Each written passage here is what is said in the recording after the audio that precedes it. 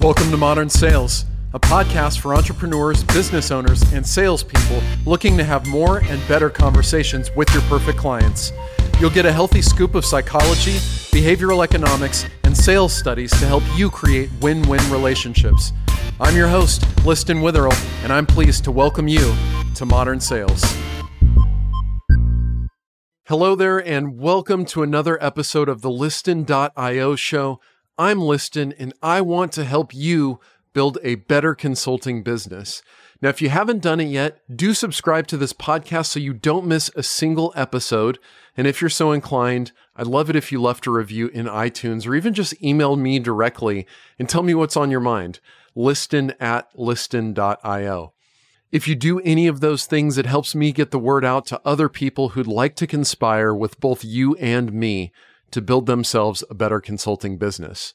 In today's episode, I'm going to talk to you about jam. Not as in like, what's your jam or what's my jam or to jam out or be a jam band, actual jam that you spread on a piece of toast. And how many options is too many options to give your clients when you present your proposal. Before I get to that, however, I want to thank Roberta McDonald for her question, which I'll be answering at the end of the podcast today. Which reminds me, if you go to liston.io/podcast, you can now leave a question for me there. You speak it. I'll be playing Roberta's question in the second half of this episode. You can leave me essentially like a little voicemail, and maybe I'll dedicate a part of an episode to you, a whole episode to you. It really depends on what it'll take to answer your question. Also, if you have any ideas about the podcast or topics for me to cover, you can leave them there too. That's liston.io/podcast. A quick note here that I'm opening up my online learning experience and group coaching program, Consulting Sales Bootcamp, and it starts on October 9th. You can sign up for the pre-launch list at liston.io/bootcamp launch to be notified when it's available. I'll also throw in a little extra bonus for pre-launch members, so be sure to sign up at liston.io/bootcamp launch.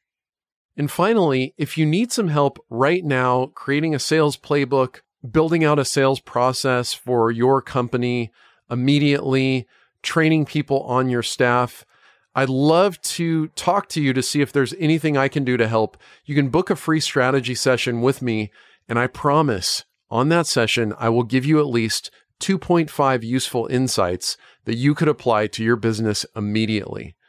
Of course, it won't actually be 2.5. That's just an average, but I do promise it'll be worth your time. And you can book that at liston.io/strategy. So the question for you today is, what's your favorite kind of jam? If you pick any flavor, any kind of fruit, any kind of sweet candy flavor, surely you can find it in the store. If you enter a supermarket and you go to the aisle where the jam lives, no doubt you will find dozens or even 100 or more kinds of jam. The question is, how many kinds of jam is too many? Well, in 2000, Sheena Iyengar, I don't know. I'm sure I'm saying that wrong. But anyway, Sheena and her colleague Mark Lepper set up an experiment to find out how many jams is too many. So here's what they did. They set up a display table showcasing 24 varieties of jam, and people who sampled it received a $1 off coupon. The next day, they did the same exact thing, but this time they only displayed 6 varieties of jam. Here's what they found.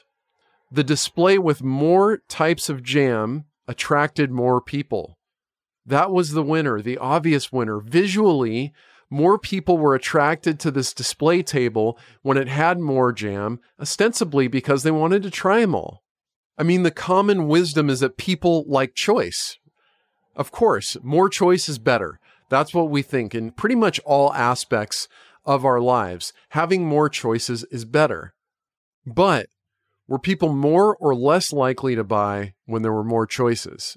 Here's what they found. People who saw 6 jams were 10 times more likely to buy than people who saw 24 jams. Let me repeat that. People who saw only 6 jams were 10 times more likely to buy than people who saw 24 jams. If we agree on the idea that more choice is better, what the heck is going on here? Why wouldn't people buy more jam if they saw more jam and therefore were more likely to have a jam that exactly suited their needs? Well, what's going on is what's called the diminishing marginal utility in having alternatives. And that is a really, really fancy econ speak way of saying the first few choices are much more important than the next few. That's it. So we're going to have more benefit from having a few choices than having 5 or 6 times as many choices. Let me put it another way. Having one choice isn't as good as having 3 choices, but having 10 choices, somewhat counterintuitively, is almost certainly worse than having only 3. One of the reasons for this is something called cognitive load. The more choices that we're faced with, the more thinking we have to put into a decision, the more our brains hurt. And having a hurt brain is not a good thing, especially, let's bring it back to you now, especially when you're asking a client to make a decision to do business with you. There's another point to make, though, also. I know that when I go to the store, there's all these different kinds of jam. I'm a big fan of toast, and I'm a big fan of jam, and that is my personal tidbit today. But no matter how many kinds of jam there are, I don't go there and evaluate them all every time. In fact, I'm almost certainly going to buy either raspberry or orange marmalade. And of those two, I buy raspberry jam much more often. Now, truth be told, I am a creature of habit, so I might be a little bit different than you. Some people like more variety than others. I like a lot of change in my life, but not with my jam. That's not one place where I would really mix things up too often. So for me, a smaller decision set that included raspberry and orange marmalade, say only 5 types of jam, would be much better than showing me 100 kinds of jam. I just don't want to think about it. It's too much work. Which, of course, brings us to your proposals and the choices that you ask your clients to make. Your proposals are a bit of a Goldilocks solution. Giving too many options can be a really bad thing. And so what you're looking for is not just the one option that everybody's most likely to choose, although you should do that. But what you should also do is look for what is that Goldilocks number? What is the number of options that do the best job of helping your client get additional value by understanding different ways of working with you, but doesn't give them so many choices that it becomes completely overwhelming? So here's what to do. When you submit your proposals, they should have options. Remember, those first few options are empowering and provide a lot of additional value to your clients. Plus, going from one option to, say, 3 or 4, it changes your client's internal conversation in their head from, should I work with this person? That's what someone asks if you give them only one option. But if you give them several options, they're probably asking a question like this: which option should I choose? Let me make it more concrete. If you give a single option, your client can either work with you or not work with you. Of course, they have the option of negotiating, but essentially what you've given them is a binary choice. Do this or don't do this. So statistically, it's a 50-50 decision. But if you give 3 options, your client effectively has 4 options. 3 options by which to work with you at different levels of value, and the option to not work with you. So if you give 1 option, statistically, there's a 50% chance that they won't work with you. But if you give 3 options, statistically, there's only a 25% chance that they won't work with you. This obviously is a superior way of doing business. But as I already showed you with the jam example, giving too many options is a bad thing. So just because 3 is better than 1 doesn't mean 10 or 20 is better than 3. So here's what I recommend you do. Present 3 or so options so your client can make a clear decision. There should be clear differences and concrete reasons why people would choose one option over the others, and there should be a clear escalation in value. And in this case, when I say value, I mean the value experienced by your client, and also your price. So your price should be more in option 2 than it is in option 1, and it should be more in option 3 than it is in option 2. This helps your client make an informed decision. I'd also suggest you package your offering based upon the client situations you most encounter. So who are those people who need just a little bit of help from you? What would go in that package that you present to them? Who are those people who need kind of an average amount of help? That would be your middle option, and that's how you would package your service. And then who is that rare group of people who need a lot of your help, a lot of your time, and want to pay a really high price for much more?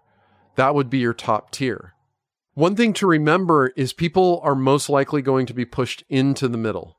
So on average, more people will choose that middle option. So you're going to want to focus on packaging that middle option and then creating a smaller and a higher option that relates to that middle option. So if you're packaging your services, I'm not sitting here worried that you're going to go out and create 50 packages. What I am worried about, honestly, is that you go with kind of a menu, a really long menu that has 20 or 30 different service lines that you offer, and you present that in a proposal and allow your client to choose. There's a couple reasons why that's a bad idea. One is it's easier to sell 6 kinds of jam than 24 kinds of jam. We've already established that. The second is if you're already bought into my motto, serve, don't sell, then part of your service is to help your client decide what is the best path forward and what is the best way to work with you. Part of your job in creating these packages is to give your clients clear direction on that best way to work with you. And so you shouldn't create infinite options or infinite permutations of ways to work with you. You should create a reasonable number of prepackaged options that work for your client. I mean, of course, you could give them your giant menu of all your services, and you may even attract more people to your booth, but you know for sure you'll sell a lot less jam. Now I'd like to turn to a question that came in through the website, liston.io/podcast. You can go ask me a question there now. And it came from listener Roberta McDonald. And she listened to episode 12, where I suggested to never, ever, ever, in any circumstance, send a proposal over email prior to presenting it live. And there are lots of reasons why I recommend doing it that way. But if you're not sure why, go back and listen to episode 12. There's also a companion episode 11 where I talk about when to write that proposal in the first place. But Roberta made the mistake of sending the proposal over email prior to presenting it. And here's her question. Hey, Liston. Roberta McDonald here. I've been following your work on LinkedIn and really appreciate everything that you're putting out there for us hungry consultants. My question to you is, when you do actually make that error, that mistake, how do you recover from it? I mean, I do want to follow up with her, but I also don't want to appear desperate because I know that's a bit of a death knell as well. Great question, Roberta. Thank you so much for asking it. And here is some advice for what you can do when you get ghosted. First of all, there's not a whole lot you can do other than attempt further contact. So the question is, how do you communicate with this person knowing that they have cold feet or there was something wrong? Basically, if someone becomes non-responsive, it's telling you that there was not enough trust built or not enough value demonstrated in the first place. And that's why they've just disappeared on you. So you have a pretty big problem here.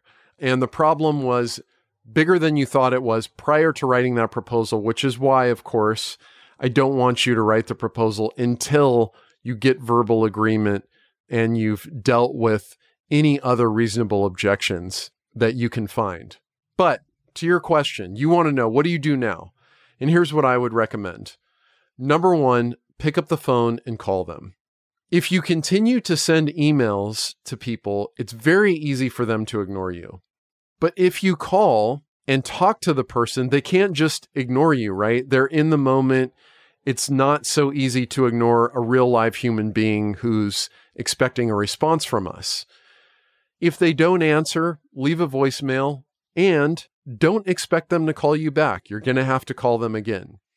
So I would do that a couple times until you get a hold of them. In the beginning, maybe skip the voicemail part. Just call them 1, 2, maybe 3 times to see if you can get a hold of them, and then resort to a voicemail and step down your communication. The second thing you can do, of course, is send an email. Now, this didn't work when you sent the proposal, so I wouldn't expect a response when you're sending an email asking about the proposal. So what you're going to have to do is try to stand out of their inbox. One of the ways that I would do that is to acknowledge the situation and just say something like, hey, I'd love to chat again. I know I must have missed the mark terribly and written an awful proposal that you didn't want to see or talk about. I totally get it. What can we do? Definitely use some humor if you can, but you're going to have to really grab their attention in order to get a response at this point, because for whatever reason, they don't feel comfortable talking to you again. And usually, my guess is the main reason most people will not feel comfortable talking to you again is because they don't want to reject you to your face or in a direct, two-way synchronous conversation. So, if you give them permission that it's all right that you've been rejected and that you acknowledge the situation, you may be alleviating a lot of the pressure that they otherwise would feel and the baggage that they would bring into that conversation. So that could be one tool that you use. Another thing you can do is set up a ghosted campaign. So if you have an email tool, I use Mixmax. I'm a huge fan of it. I can go in and set up, say, as many emails as I want and add someone to a campaign that drips out to them over time. So maybe I send them 3 or 4 emails over the course of a month, and then 1 email every quarter for the next year. And just kind of either check in with them, which it's not a good idea just to say, hey, just checking in. So don't do that. You can be more creative than that. But give them a piece of content, something that you found online, a piece of content you created. Of course, I have this podcast and my LinkedIn videos and lots of other things. So there's lots of ways I stay in touch with people, but give them something valuable, and you can continue to do that, but in an automated way. That may be helpful. And then lastly, of course, the last thing you could do is just write them off. You can just move on completely. Now, if you really wanted to work with this person, I would put in a little bit of additional effort to try to recover the conversation, but I think you should know it's unlikely that that's going to turn them into a client immediately. Your goal now, after you've been ghosted when you send that proposal, shouldn't be to win the contract. Your immediate goal should be to restart that conversation. Because when they're not responding to you, you're not in an active conversation, which means you're not in a relationship. And all consulting, like it or not, is a relationship business. Relationships come from conversations. Therefore, no deals come without conversation. If you're not in a conversation, you can't even get to the relationship part. So try to restart that conversation. Focus on that part of it. And Roberta, I hope deeply that this helps. It happens to everybody. It happens to me. It happens to my clients. What you want to do is try to eliminate as much as possible the risk that you're going to send a proposal that your client doesn't feel comfortable talking about. And of course, the next time you do this, when you present live, you'll obviously have a chance to see how your potential client reacts to what's in your proposal, and you'll have a chance to correct it on the spot. So, Roberta, thank you again for sending in your question.